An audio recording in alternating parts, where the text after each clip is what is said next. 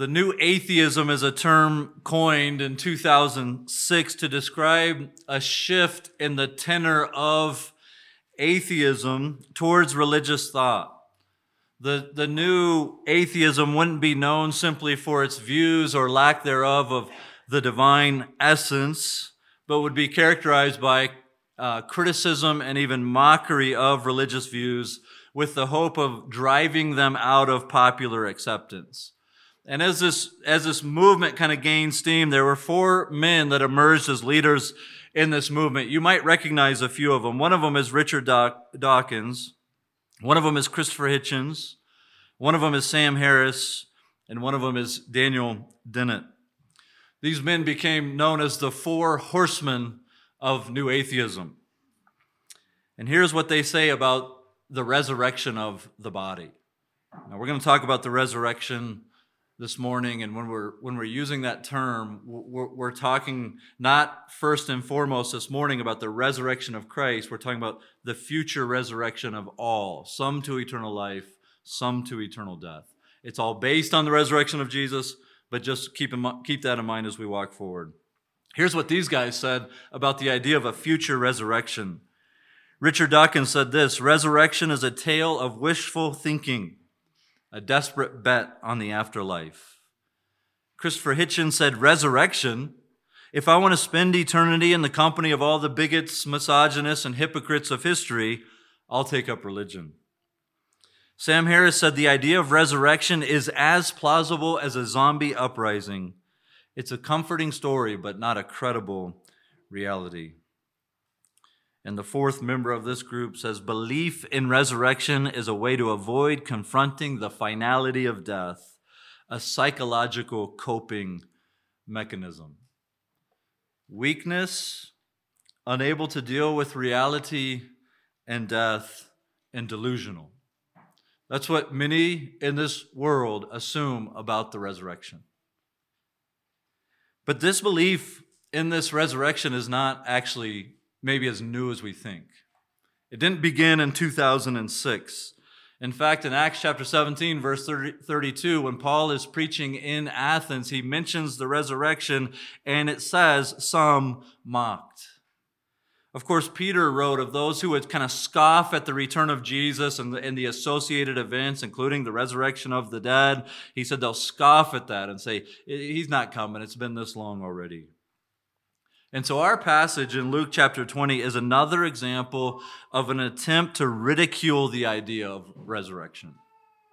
Here's the main point of the passage. Though some ridicule the idea of resurrection, Jesus affirms it, and we should be longing for it.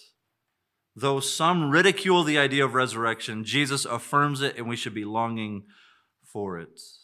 And so what we're going to do, if you picked up the notes, we have 3 points this morning, and that sentence is just sort of chopped up, right? So we're just going to take that sentence, chop it up into 3 things, and talk about it. So the first point is the beginning of that sentence, though some ridicule the resurrection. Look there in verse 27, we get kind of an introduction to what's going on. There came to him some Sadducees, those who deny that there is a resurrection. If you remember, the experts in the law, called the scribes, or sometimes called the lawyers, the chief priests, influential leaders of Israel, they've all had their chance to come at Jesus in an attempt to discredit him. They tried to question his authority in chapter 20 and say, where does your authority come from? And of course, Jesus puts them on blast, for lack of a better term, and tells the parable of the wicked tenants.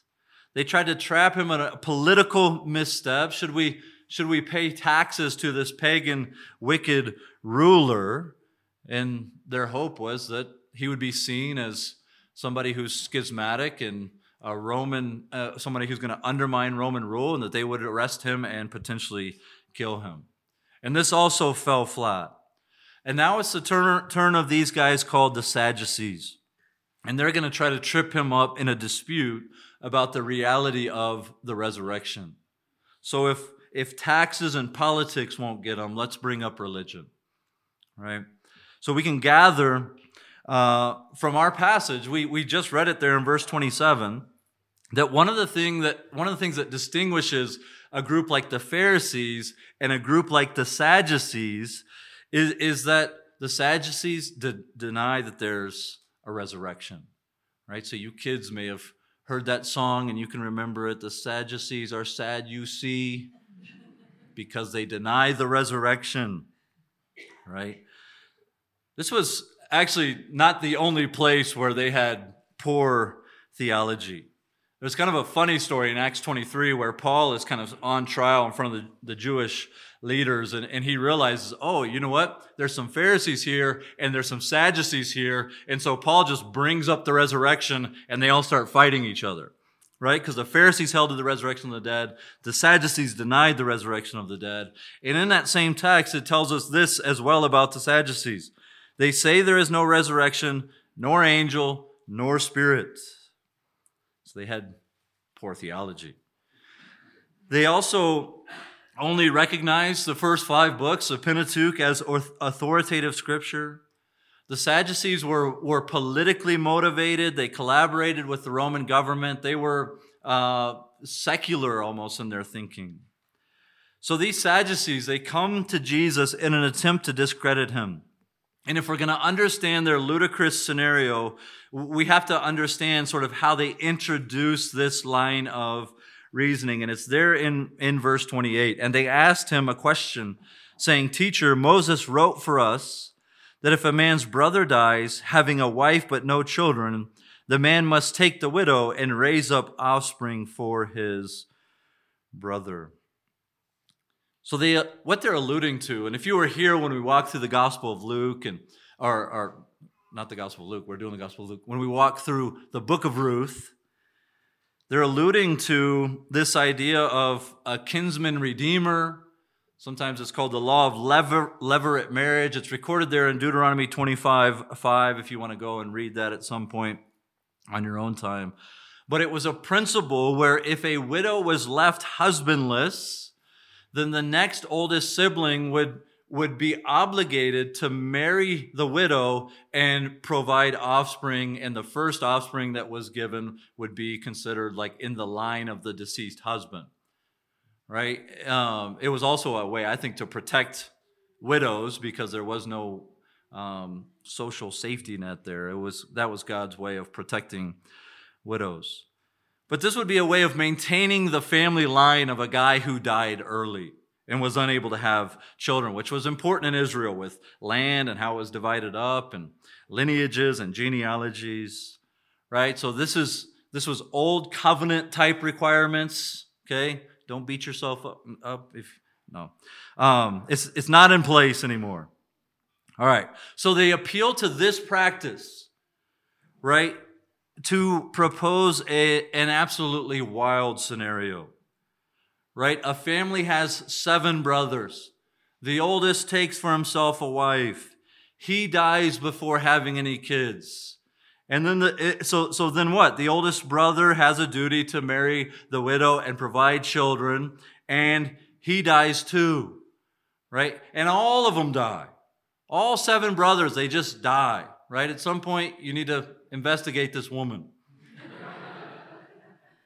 Or we could pick on the men a little bit. I did hear one pastor say, this is ludicrous because no woman could endure 7 husbands. But eventually, in this ludicrous story, she dies, right? And now they're asking, in the resurrection, who will be her husband? Does she get to pick, right? Do they play rock, paper, scissors? Do they arm wrestle for it?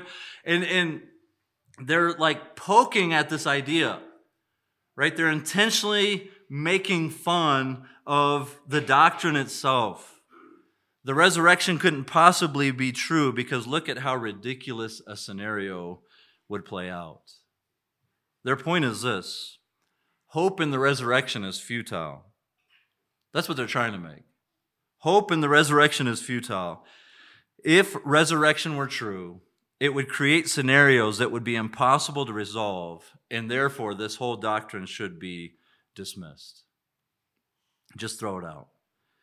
So this derision of the idea that we will all one day be resurrected, some to eternal life, and some to eternal death, has had its fair share of detractors, even from the time of Christ. So a question that comes into my mind is, should we be rattled by this? Should we be rattled by this scenario or by the things we read in the introduction? One of the common themes in those quotes we read earlier was the idea that this doctrine is only held as a false comfort because we are unwilling to face the reality of death. I don't know about that. I did a funeral yesterday, as I said in the welcome. And in my experience, a funeral forces people to reckon with a reality that they don't want to think about otherwise. The reality of death. It seemed to be, at least in that ceremony, that those who believe in the resurrection were the ones who were willing to stare death in the face and talk about death as it is, a terrible reality and the result and consequence of sin. And so, you can even think about the songs we sung this morning. Are we afraid of death? Is that why we've created this false doctrine? Well, we sang in a mighty fortress, let goods and kindreds go, this mortal life also, the body they may kill. God's truth abideth still. His kingdom is forever.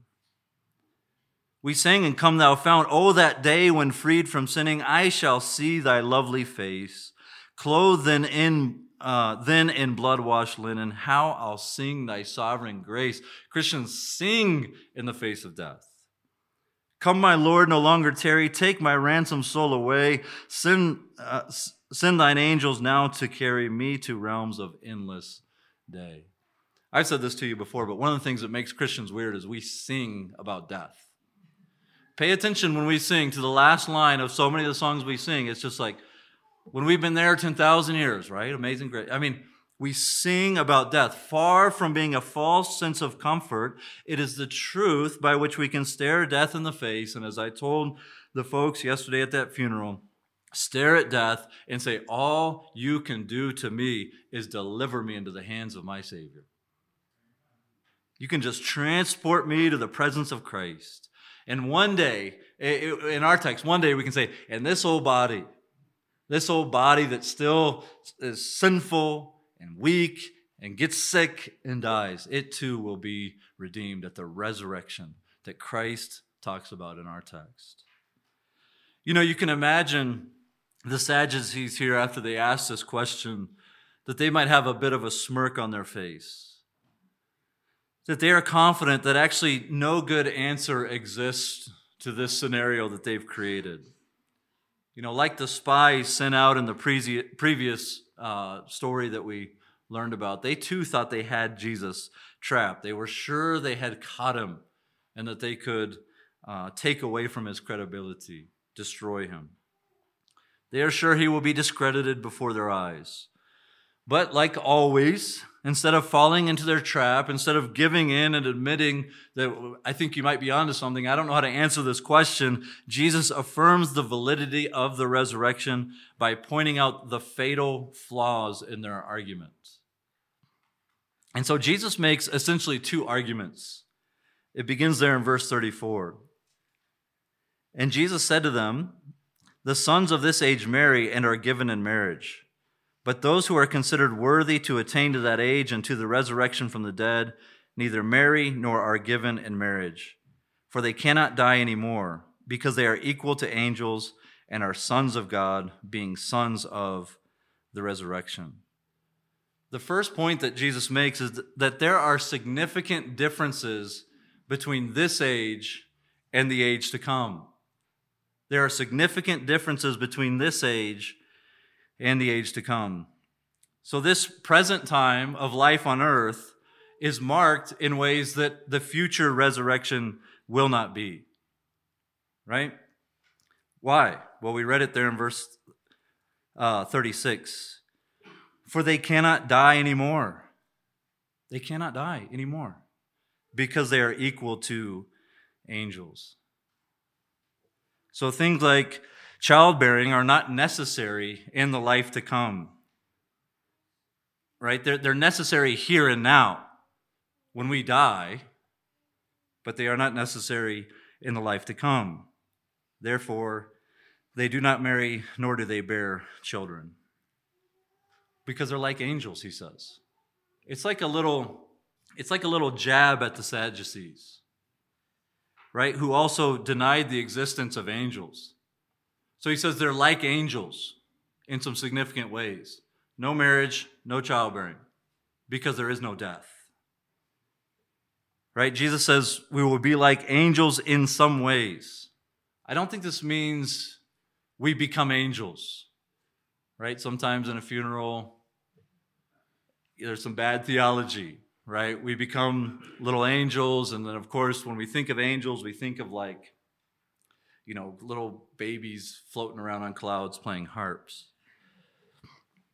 Well, it simply means that we are like angels in some specific ways. Namely, we won't die, and therefore there is no need for marriage, and there is no need for childbearing, and so the second age is unlike the first age. Right? And if we wanted to zoom out a little bit and kind of grasp even further why there is no marriage, we might say that marriage exists to be a picture of Christ in the church. Right? And in the age to come, that picture is consummated. I oftentimes say in weddings that marriage exists because of the gospel, not the other way around. Right? God designed marriage with the gospel in mind. He didn't get to Ephesians 5 and think to himself, you know what? That marriage thing I created is actually a really good sermon illustration. Right? He created marriage knowing that he would send his son, Jesus Christ, and that marriage could become a picture of the gospel whereby Christ self-sacrificially laid his life down. And the church responds humbly and submissively to Christ. The picture of marriage will be fulfilled, and thus marriage in heaven is no longer necessary. In other words, jokingly, you might say, you've had the appetizer. Now it's time for the main course, like the thing that marriage pictured, we get to realize. So Jesus says the problem is not the doctrine of the resurrection. The problem is not the doctrine of the resurrection. The problem is the Sadducees' inability to understand just how much God accomplishes in the resurrection.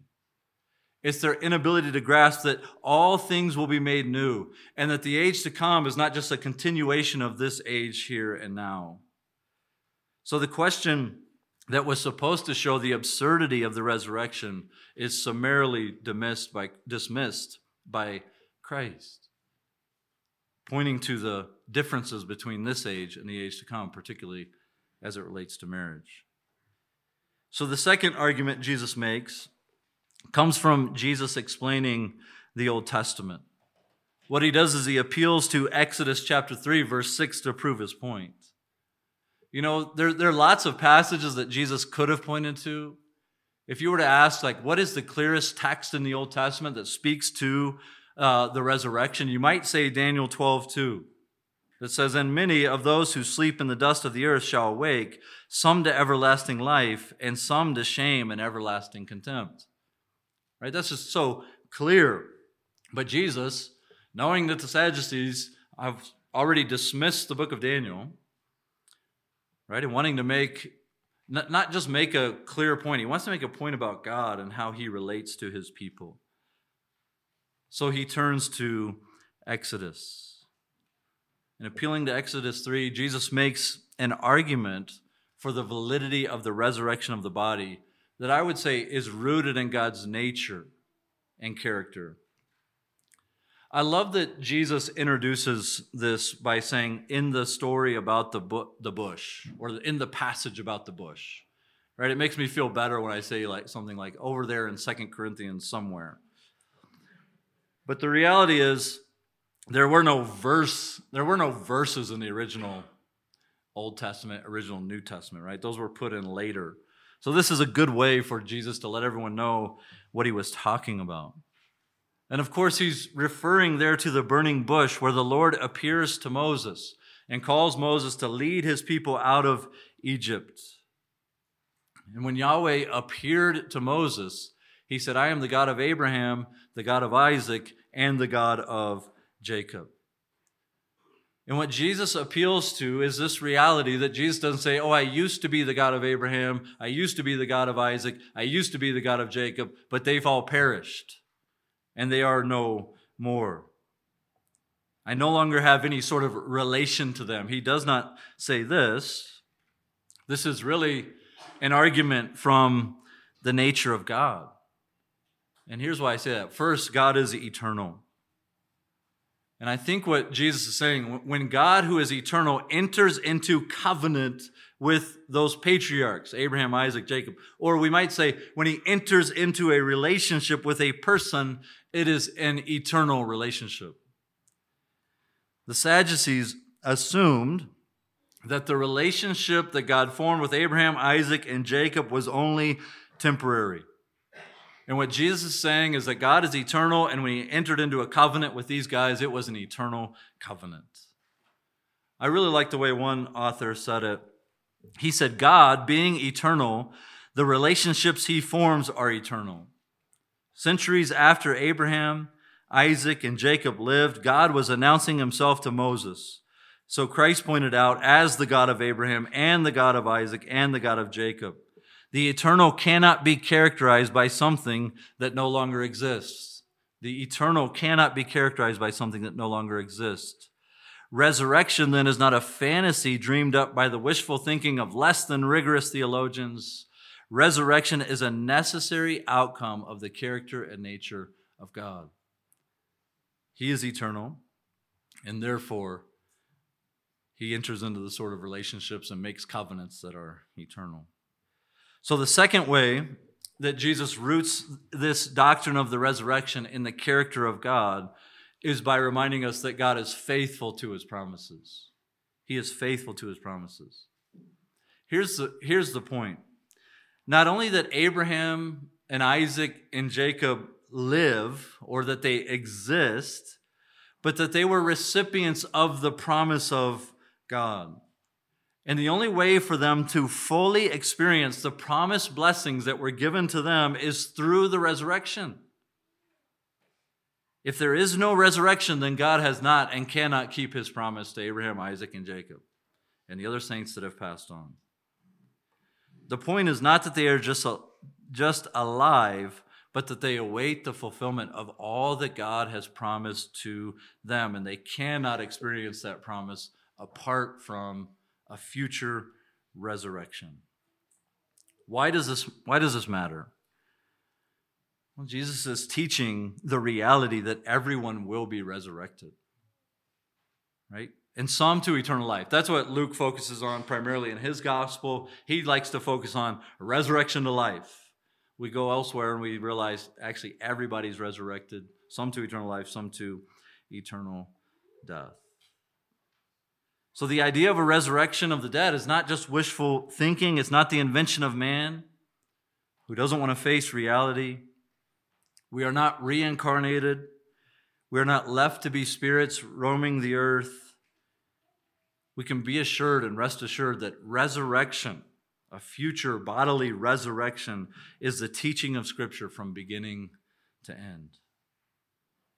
God entering into covenant with Abraham, Isaac, and Jacob proves it, Jesus says. Really, from beginning to end then. Right? So Jesus, when he wants to demonstrate the resurrection, he goes to the beginning of Exodus, which actually points to very early chapters in Genesis. Right? Abraham's called in Genesis 12. Revelation 20 speaks of the resurrection of the dead. So you could say, honestly, from Genesis to Revelation, the teaching of Scripture is that there will be a physical resurrection of everyone. Of everyone. That's the consistent testimony of Scripture. And as we mentioned, the emphasis in Luke's gospel falls on those who are resurrected to enjoy the presence and blessing of God. And of course, we said in the introduction that this is all rooted in the resurrection of Christ. Right? We said we're going to be talking primarily about this future resurrection, but this is rooted in what he did. In coming to this earth, living a perfect life, dying on a cross for our sins, being victoriously resurrected over sin and death and the grave. He is the pioneer of our faith. He is the first fruit, the Bible says, of all those who will be resurrected. We've talked about this before, but there are those who have kind of come back to life. right? Prior to Jesus' resurrection, Lazarus came back to life. Some of the Old Testament prophets brought people back to life. But there's no one who was eternally resurrected the way Christ was. He had a glorified body. He had his new body, never to die again, right? Never to die again. Lazarus died again. Those people that were resurrected in the Old Testament, they died again. Christ was resurrected with a glorified body, and he will never die. And those who place their faith in him and in his work receive this resurrection unto life. So Jesus roots the reality of the resurrection in the nature of God. He roots it in God's very nature. He is eternal, and he is faithful to keep his promises. And this becomes a great source of hope for us.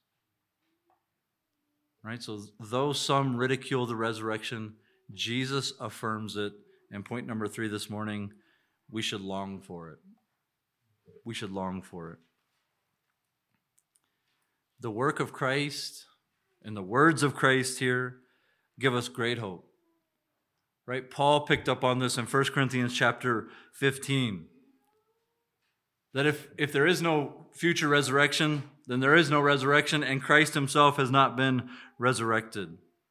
And if Christ has not been resurrected, Paul says, then our preaching is in vain. We've wasted our time this morning. We wasted our breath singing songs about Christ.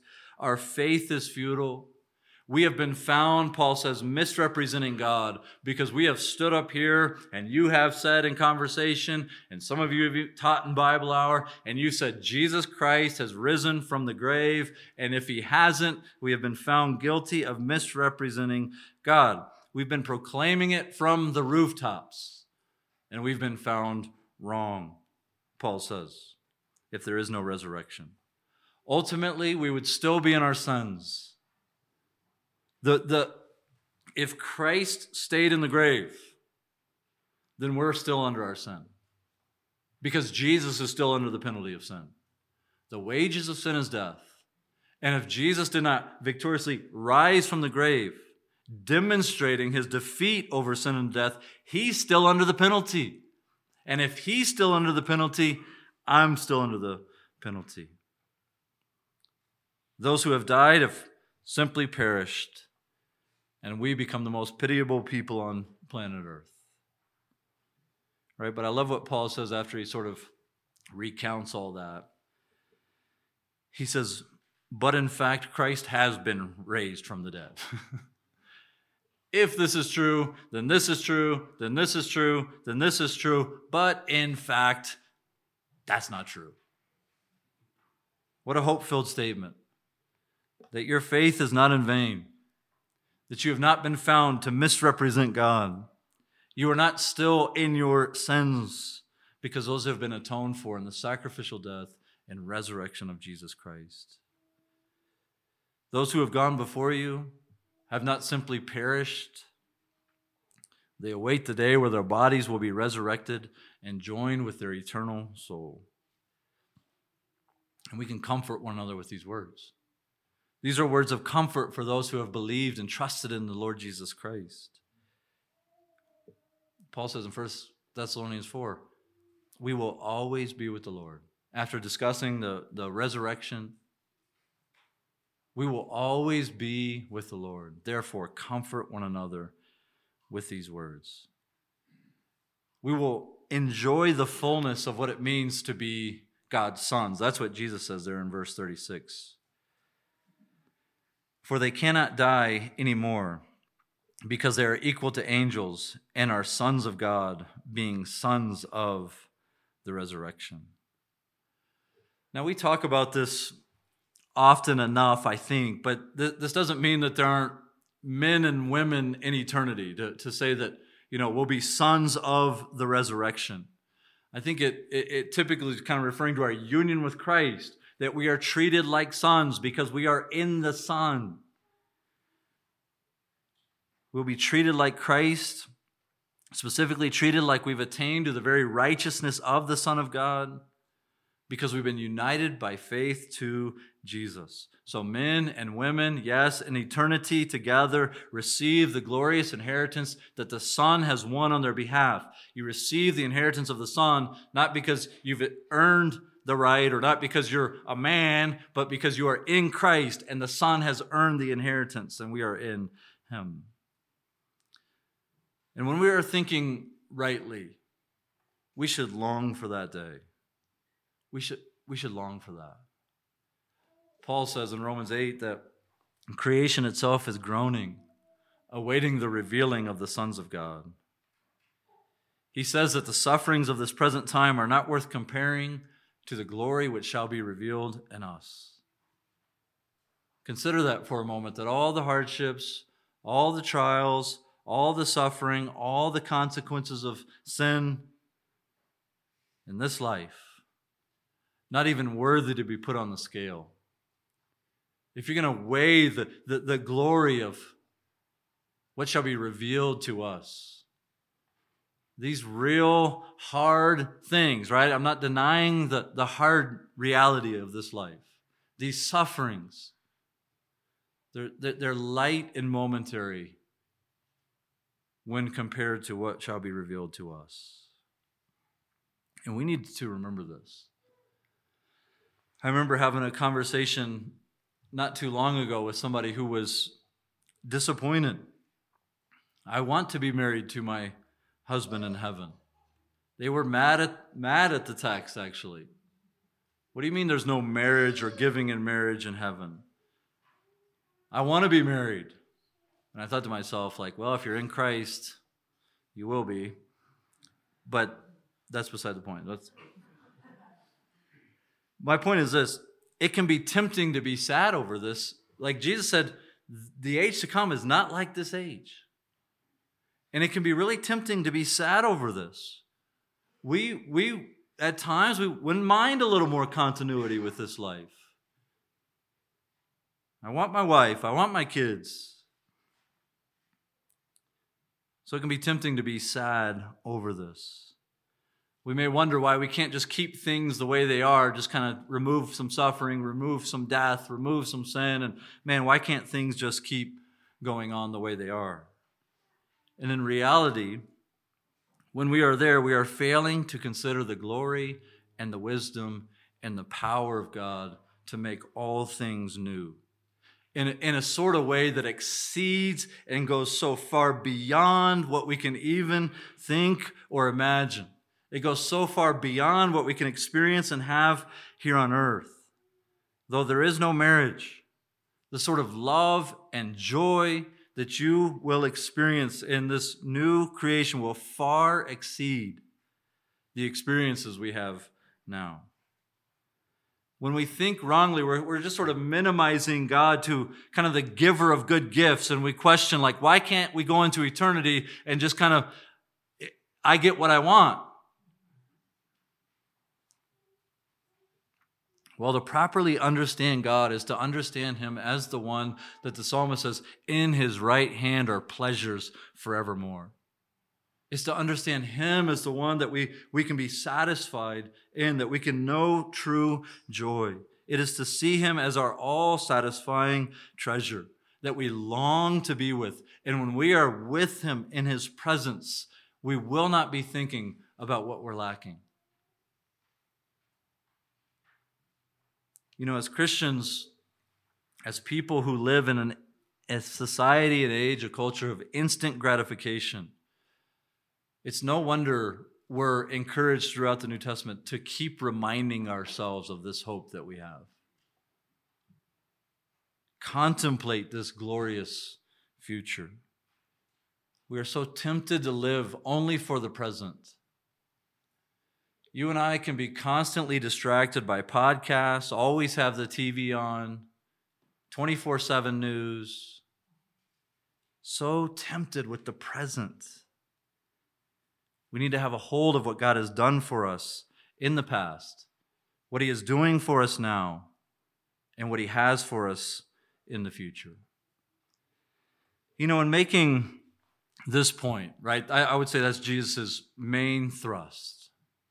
You'll be sons of the resurrection, sons of God.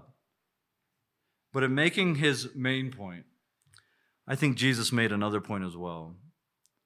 It is that not all attain to this resurrection that's being talked about, the resurrection unto life, the resurrection unto eternity with the all-satisfying Lord of the universe through the work of Jesus Christ. Instead, he speaks in verse 35 of those who are worthy to attain to that age and the resurrection from the dead. Now, again, we've said this plenty of times. This doesn't mean that everyone will not be resurrected. That's not what it means, right? It means that some will be resurrected to endure eternal wrath, while others are resurrected to eternal life and joy in the presence of God. The Sadducees, by questioning Jesus, by rejecting his message, and denying the reality of the resurrection, are demonstrating that they are currently unworthy to be called sons of God. Right? You got to think about who's Jesus speaking to. The Sadducees are demonstrating they're unworthy to be called sons of God, sons of the resurrection. They're unworthy if they don't repent and trust in Christ to attain to this eternal life and resurrection unto life. But those who come to Christ, those who come to him, again, we've seen this over and over and over in Luke. He is opposing the scoffer, but he is gracious towards the humble. He's been ministering to sinners and tax collectors, receiving them as they turn to him and they receive him.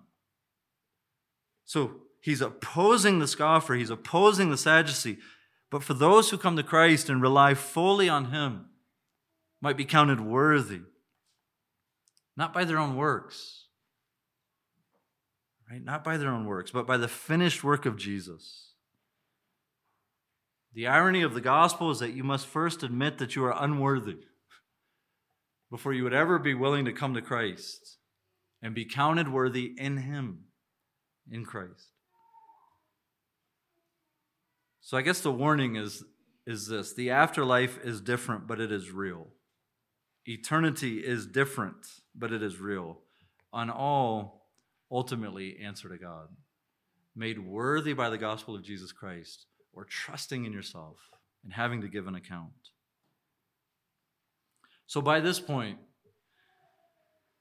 in the Gospel of Luke, every major religious group in Israel has tried to ruin Jesus by questioning him. The scribes, Pharisees, priests, leading men of the city, Sadducees, they've all made their attempts and they've all come up short. They tried the topic of authority. They tried the topic of politics. They tried the topic of theology. Nothing can trip Jesus up.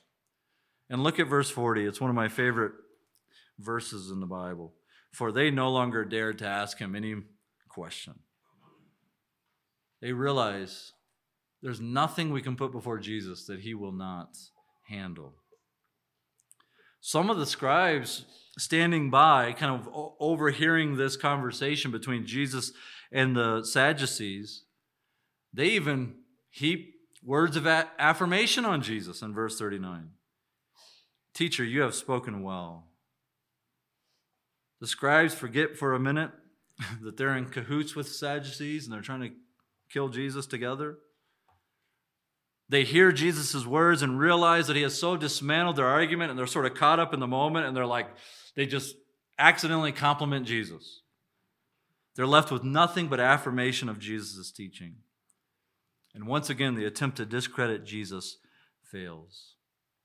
Each confrontation has left the opposition in utter silence. What are we learning about Christ as we walk through these confrontations? We're learning this, that he has a superior knowledge. He has a superior grasp of the scriptures. He has a superior wisdom. And so as Jesus walks into Jerusalem and he clashes with the religious authority in Israel, if anyone was wondering who's qualified to lead God's people, they found their answer in Jesus Christ. Who's qualified to lead God's people? It's Jesus Christ. He is the author and the pioneer of our faith. He is the first fruit of all those who are resurrected unto life. We'll end with these words from Job, actually, Job 19. He says, "For I know that my Redeemer lives, and at the last he will stand upon the earth. And after my skin has been thus destroyed, yet in my flesh I shall see God." How do you get that without a resurrection? After my flesh has been destroyed, my flesh will see God, whom I shall see for myself, and my eyes shall behold. Let's pray. Lord God, we do long for that day that our eyes will look on Christ. We live by faith, and we look forward to that day that our faith is realized, our hope is made visible, and all that remains will be love between you and your people. Thank you for that. We look forward to that. May we live in light of that. In Jesus' name, amen.